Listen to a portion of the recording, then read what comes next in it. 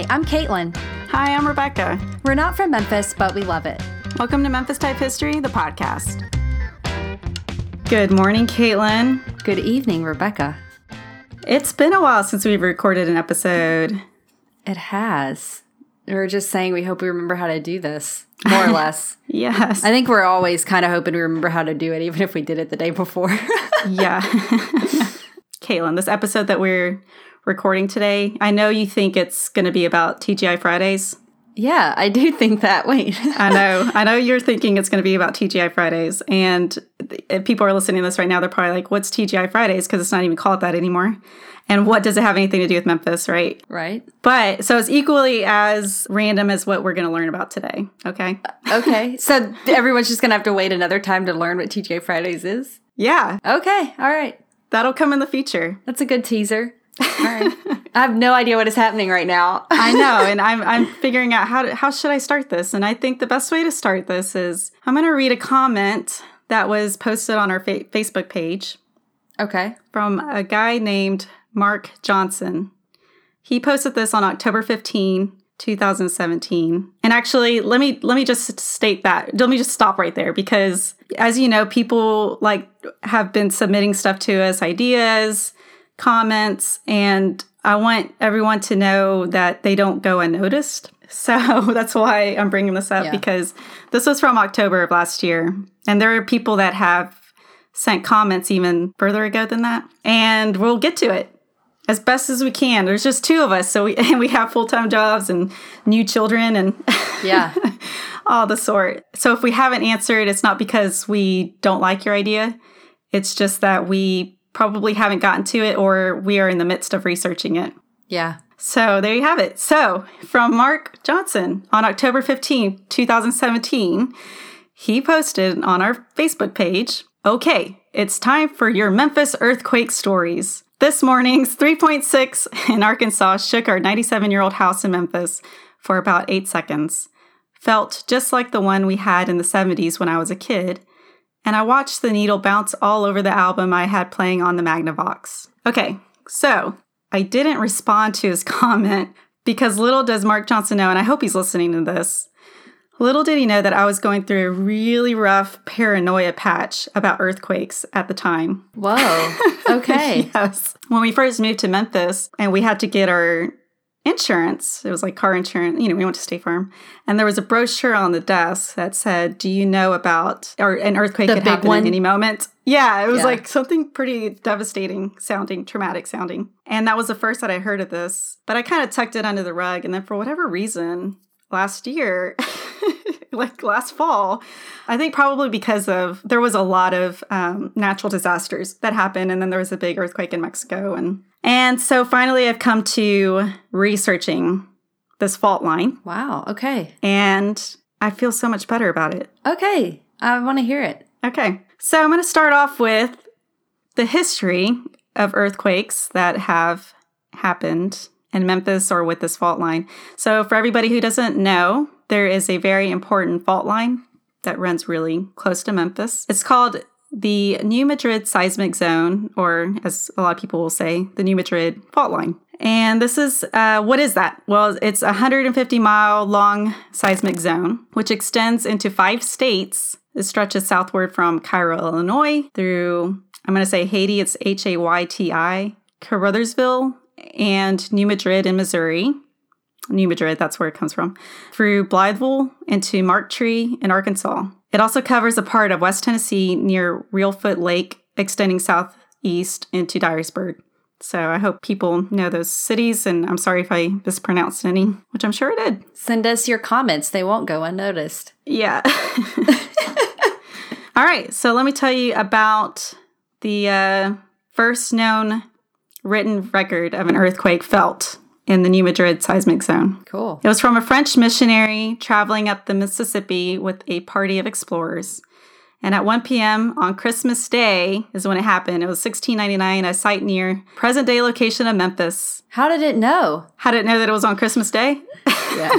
Yeah. Just seems very, auspicious for the French missionary to feel the earthquake on Christmas Day. On Christmas Day. He's like, Jesus? The party was startled, his little group, obviously. It was by a short period of ground shaking. So that's the first recorded earthquake. But the most famous, and which is the one that gets everybody scared, is a series of 3 earthquakes between 1811 through 1812. There's 2 on December 16, 1811, 1 on January 23rd, 1812, and 1 on February 7, 1812. The first one was recorded at 2:15 a.m. in northeast Arkansas. It caused only slight damage to man-made structures, and that's mostly because it wasn't greatly populated at the time. It is 1800s. The future location of Memphis, Tennessee was shaken at a Mercalli intensity scale of level 9. Do I sound like a professor? It's like yeah, sure. Like a scientist. They usually don't ask, do I sound like a professor? But other than that. Yeah. I'm working really hard here. You sound very professional about earthquakes. Thank you. If that's what you're asking. Yes. Yeah. Okay.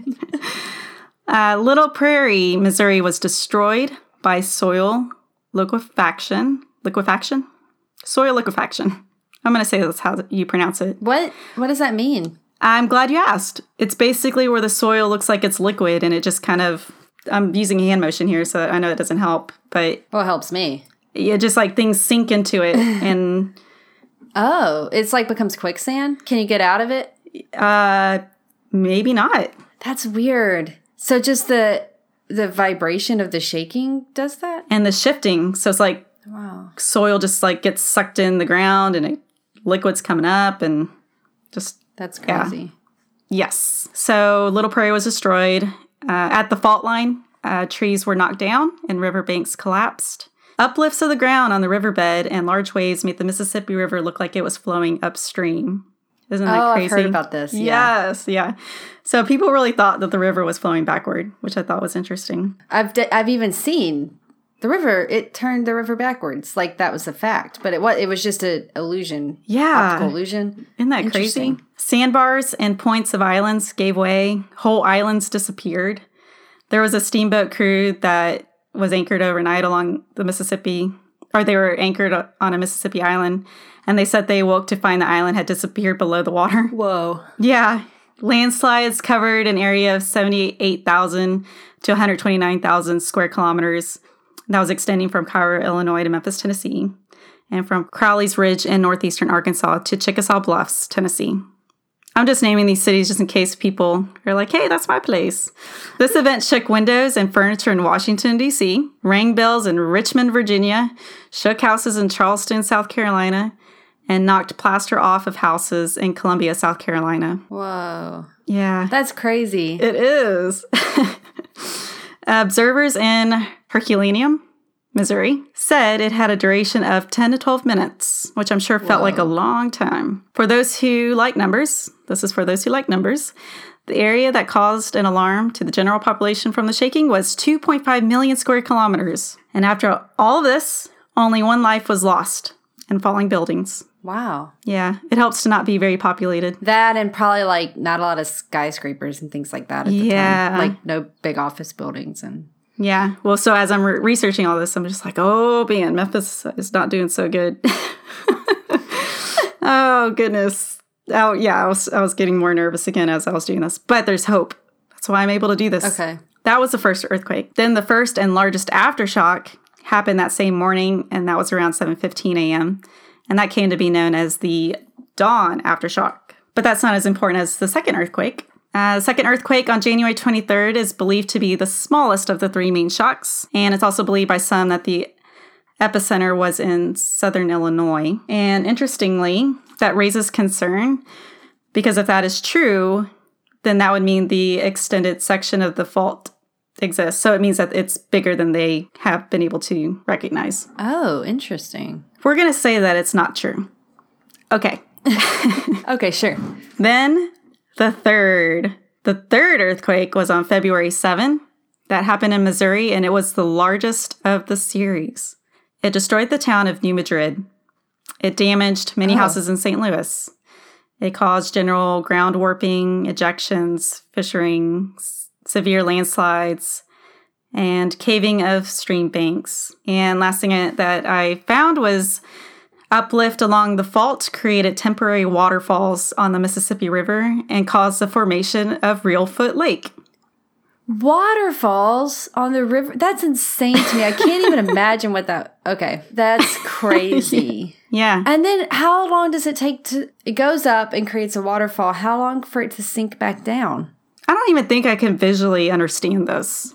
No, I mean, that's crazy. I want to. Man. Okay, the New Madrid fault line is best known for some of the most violent earthquakes to ever hit the U.S. I think we established that. But I just wanted to make sure to quote that these are recorded to be some of the most. And I wanted to give some additional history fun facts about this fault line. One of them is there's a New Madrid Historical Museum in the Missouri Boot Heel. Oh, and apparently they looped a VHS tape there, and it's called The Night the Earth Went Crazy. In 1990, there was an earthquake hype. A prophecy had just been made by a self-proclaimed climatologist named Iben Browning, who falsely claimed to have predicted the 1989 Loma Prieta earthquake in California the year before. Which, by the way, this earthquake is pretty interesting on its own. It was the earthquake that people say the World Series helped save lives for, because the World Series was going on when this earthquake happened in California, and people say that it helped people not be on the roads because they were watching the World Series. But then there are also people trying to get home in time to watch it too. So that was also a problem. Anyway, that World Series didn't happen. A mixed bag. Yeah, I know. But there were a lot of people in that stadium and they were safe. But they didn't get to finish watching the World Series because they had to cancel it. Yeah, because the ground was shaking. I guess that interferes with the game. Bridges fell or highways broke. Yeah. You know, the stuff that happens with earthquakes. But anyway, Iben Browning was predicting that a magnitude 7 earthquake would strike New Madrid on December 3rd, 1990. And the prediction had no scientific legitimacy, but it was widely reported in the national media. Well, he is self-proclaimed, so. Yeah. Yeah. But if there's a hype, people are going to fall for it. I think in my earlier days, I would have totally fallen for it. Anyway, it caused some fear, anxiety, some hysteria among residents of the Mississippi Valley. All that stress for nothing. Is this why people say, like, well, we're due for the big one? And is that actually true? Or is the 90s why people say that? No, people do believe that. I believed it last year. Well, I know when people say, oh, we're due for, like, I believe, oh, we're due for a big one. Like, every X number of years, this is supposed to happen. And we're, like, overdue. But is that true, or is that because of the hype from before? And so people just say, oh, we're overdue for the big one. No, as much as this fault line is a mystery, more scientists than not believe that to be true based on whatever research they're doing. Like real ones? Mm-hmm. Okay. Like, they really believe it's a ticking time bomb. Okay. Just checking. Yeah. So that won't keep repeating it if it was just from this self-proclaimed climatologist, Iben guy. No, you should just keep saying, I think it's the big one. It's going to happen. You should be the next Iben Browning. Is that what his name was? I should. I missed my calling. Caitlin, the next Iben Browning. Going to talk about the big one. Okay, so as I was researching this, I found some hope for us citizens of Memphis. All right. It might seem like a bit of a stretch, but here it goes. The city recently spent $25 million to prevent the pyramid from being swallowed. So if you're shopping at Bass Pro and an earthquake happens, you should just stay there, okay? Or if you're by the pyramid, run as fast as you can inside the pyramid and take some cover. That's funny to me because of all places to make sure it doesn't sink, they're going with the pyramid, which I know, like, now sentiment about the pyramid, I guess, has turned because people like Bass Pro Shop and all that. But, like, that's the thing that we're not going to let sink of all of Memphis. It's going to be the pyramid. Yeah, I thought about that because I thought it's on the river. Like, why invest in something that's ultimately on the river anyway? But I think the reasoning is all new development is keeping the earthquake in mind. Like, if I were to move downtown, I would feel better about moving into one of the newest developments because their standards are up to code for an earthquake. Unfortunately, I work in a really old building on South Main, so I am probably going to be doomed. But there's hope, as the theme is right now. The next bit of hope for us is AutoZone's corporate headquarters also stands ready for some massive shakes. So if you work at AutoZone, you should feel good about that. You know, if the ground starts shaking, just duck and cover. You might you're probably okay. It's propped on top of giant shock absorbers. And then there's another place. Would you like to take a random guess? Place downtown has a lot of patients. Oh, the hospital. A hospital, yeah. I was thinking patients like good at waiting. Yeah. Yeah. Like, patients do have to have patience. I was like, what place has patience? The nearby Memphis VA. Ah. It's another safe spot. The city spent $64 million removing 9 floors of the hospital to reduce the risk of collapse in a catastrophic earthquake. Okay. So if you're a patient in the VA, have patience, you'll be just fine. Okay? Yeah. Nice. That's a late night joke. Yeah. Here's another bit of hope. There is a seismologist and professor at Northwestern named Seth Stein, and he doesn't think we should be worried about the New Madrid at all. He says in California, there's plenty of strain where the Pacific plate grinds against the edge of North America. Earthquakes are easy to understand. So he says as the plates try to move past each other, they catch and strain builds up. And when the strain reaches a breaking point, the land snaps back into place. And those, my friends, are called earthquakes. So it's basically the strain that's happening. And to give an idea of movement that he's measured to cause strain, or I don't know if that makes sense. He says along the St. Andreas, the ground is warping at a rate of 40 millimeters per year. The longer California goes without earthquakes, the more strain this motion builds up. And then as a result, Los Angeles is long overdue for a truly massive earthquake because of that strain that's building up. So you actually want a lot of small ones, I guess. Yes, that's the thing, yeah. So the less strain that builds up, the less likely you're going to have a massive earthquake. In Chile, home to the largest earthquakes in recorded history, the Nazca Plate is diving under South America at 80 millimeters per year, which is twice that of California. So they even have it worse than California does. But when Stein put his GPS receivers all over the New Madrid seismic zone, he found that the ground was hardly moving at all, less than 2 millimeters per year, and possibly 0. So to that theory, it sounds like nothing's really going to happen if it's about strain. Okay. But people argue against that. There must be other theories, though. Yeah. Of course. Okay, yeah. Because as soon as he said, earthquakes are easy to explain. I'm like, surely there's art. Like, there must be, if they're so easy, they must not be that easy. Yeah. Just depending on anyway, there's always like back and forth about that kind of stuff. I would think. More people would come to that conclusion, right? Right, yeah. But I like his theory. I'm going with that one. I know. It gave me a lot of hope. That and the Bass Pro. Yeah. So thanks, Seth, for giving us that. Unfortunately, there are skeptics of his theory. Anyway, every year there are hundreds of small earthquakes in the New Madrid seismic zone, and the USGS points to this ongoing seismicity as a cause for concern, even raising the threat level for 2016 after an uptick in rumbling. But Stein contends these are still aftershocks from the 1811 and 1812 events. So people that are concerned about these little shakes, he says, oh, no, they're just little aftershocks from the big event. I want to dive into that, but you're not the person to ask questions of that. I have so many questions about that, but okay. Yeah. I need an earthquake person to answer my questions there. Mostly, how is that possible? It's like stars. You see one and it could have burned out like millions of years ago, but we still see the light.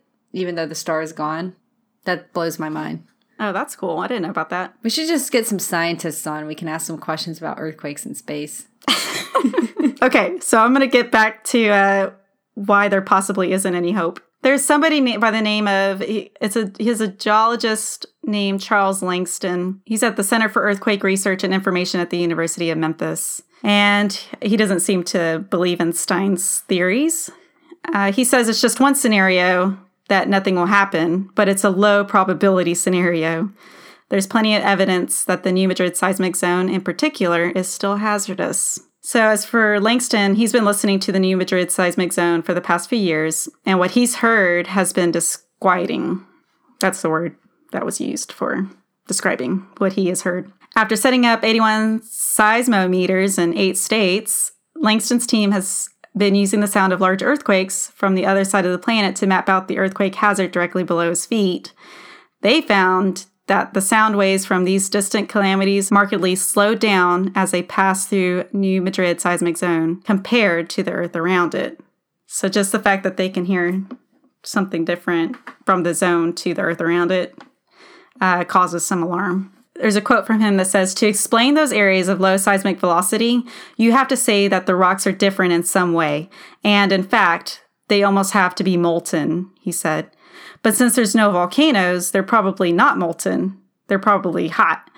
You also probably, your face, you're so confused. Well, my question was why, and I was like, I'm not even going to bother. Like, I don't understand the sound thing. I know, it's too scientific. But now I'm even more confused. Yes. But he said, they're molten but not molten, so they're hot but not molten. I don't know. Anyway. I'm just quoting this guy. And for all the scientists out there, this is for you. Right. And then he goes on to say, you also probably need water at great depth. So there's some very unusual things going on. So what that all says is that that part of the mantle and the crust is unusually weak compared to the adjacent parts. So it makes sense that the New Madrid seismic zone is there. It's a weak spot in the crust that makes earthquakes. So he's saying it's going to make earthquakes no matter what. Okay. I don't like how he explained that, so I'm not going to go with that one so much. The other thing was much simpler, made a lot of logical sense to me. This one has a lot of probablys. Yeah. I also want to read this other quote from a site, which I'm going to make sure to link all these sites on our show notes, which will be memphistypehistory.com/earthquake. I'm going to list this quote because I feel like it may have been a typo, and I'm going to say it because I'm confused, and I'm hoping somebody that knows earthquakes can tell me how this makes sense. And it said, the zone is a series of faults and secondary fractures that extend from Marked Tree, Arkansas into southern Illinois. One of the elements that makes the system unique is that, unlike most fault lines, it has a beginning, in, and end. Does that make sense to you? I think it just means a beginning and an end. It has to be a typo, right? It's not like some scientific... Yeah, beginning and an end. So is it unusual for fault lines to have a beginning and an end? Is it usually because they come from, like, California, an edge? Girl, I have no idea. Everything I know about earthquakes, I just learned from you. I'm asking you the questions now. That fact alone has a team of more than 50 scientists from across the globe stationed in Memphis. And wow. Gary Patterson leads the team that's studying the dangerous situation. He says, we're an enigma. It's a puzzle, and many scientists have dedicated their whole careers trying to figure this out. And I will definitely agree with that. After all this research, I feel like what it comes down to is that this fault line is just a mystery. So their question is... when will the big one hit? Yeah, that's the question everybody's asking, except for Seth Stein. To him, it's real simple. Yeah, he's like, there's no big one coming, guys. Yeah. I hope he's listening to this and saying that. It's not coming, guys. They're probably all listening, shaking their heads. Yeah. But here's my biggest hope. You remember I told you I had bigger hope? Well, here it comes. Gary Patterson helped Fox 13, that's where one of the sites or one of my sources comes from. He helped them crunch the numbers. And best estimates indicate that over the next 50 years, the probability of a magnitude 6 or larger quake is between 25 to 40%. And short, if you're 35 years old or younger, there's a good chance you will experience an earthquake in the Mid-South that measures higher than a 6. And I'm 36. Wait, I'm 37. I honestly can't remember if I turned 36 or 37.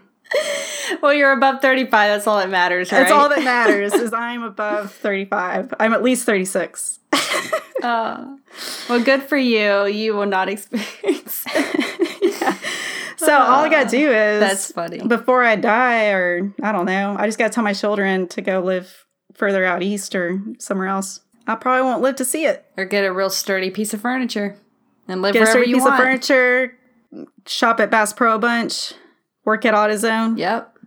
We're good. Or just live in a newer building, because that's what people are doing. Maybe you could also just be on a boat, because those guys on that boat woke up and the island they were anchored to was gone, so yeah. They must not have noticed anything. The whole island sunk. I know. They were asleep. They were sleeping like babies. They woke up and the island was gone. What has happened in the night? They're like, wasn't there an island right here? What happened last night? Oh, that's funny, man. Yeah, just be in a houseboat, maybe. A houseboat, yeah. It's not a bad idea. Although it may feel like you're floating backward on the Mississippi. Yeah, but that's all right. That's kind of cool. So that's the New Madrid seismic zone for you. Show notes are memphistypehistory.com/earthquake. Thanks to Mark Johnson for sparking this conversation, and we hope to get a lot more of these questions answered for people or recommendations. Yeah. Well, this has been a very successful event then. Yeah. If anyone has any anxieties over anything in Memphis, just let us know about it and we'll ease your fears. Yeah. For everyone who's over 35, I hope you feel really good right now. Well, you've been listening to Memphis Type History, the podcast. We like your type. You've been listening to Memphis Type History, the podcast. It would mean so much to us if you head over to iTunes and give us a rating and review. Be sure to subscribe and never miss an episode. Want to be part of Memphis Type History and get behind-the-scenes content, merch, and more? Support us on Patreon at patreon.com/Memphis Type History. That's Patreon, spelled patreon.com/Memphis Type History. Find more Memphis Type History on our blog at memphistypehistory.com, on Facebook, Instagram, and Pinterest as Memphis Type History, and on Twitter at Memphis Type.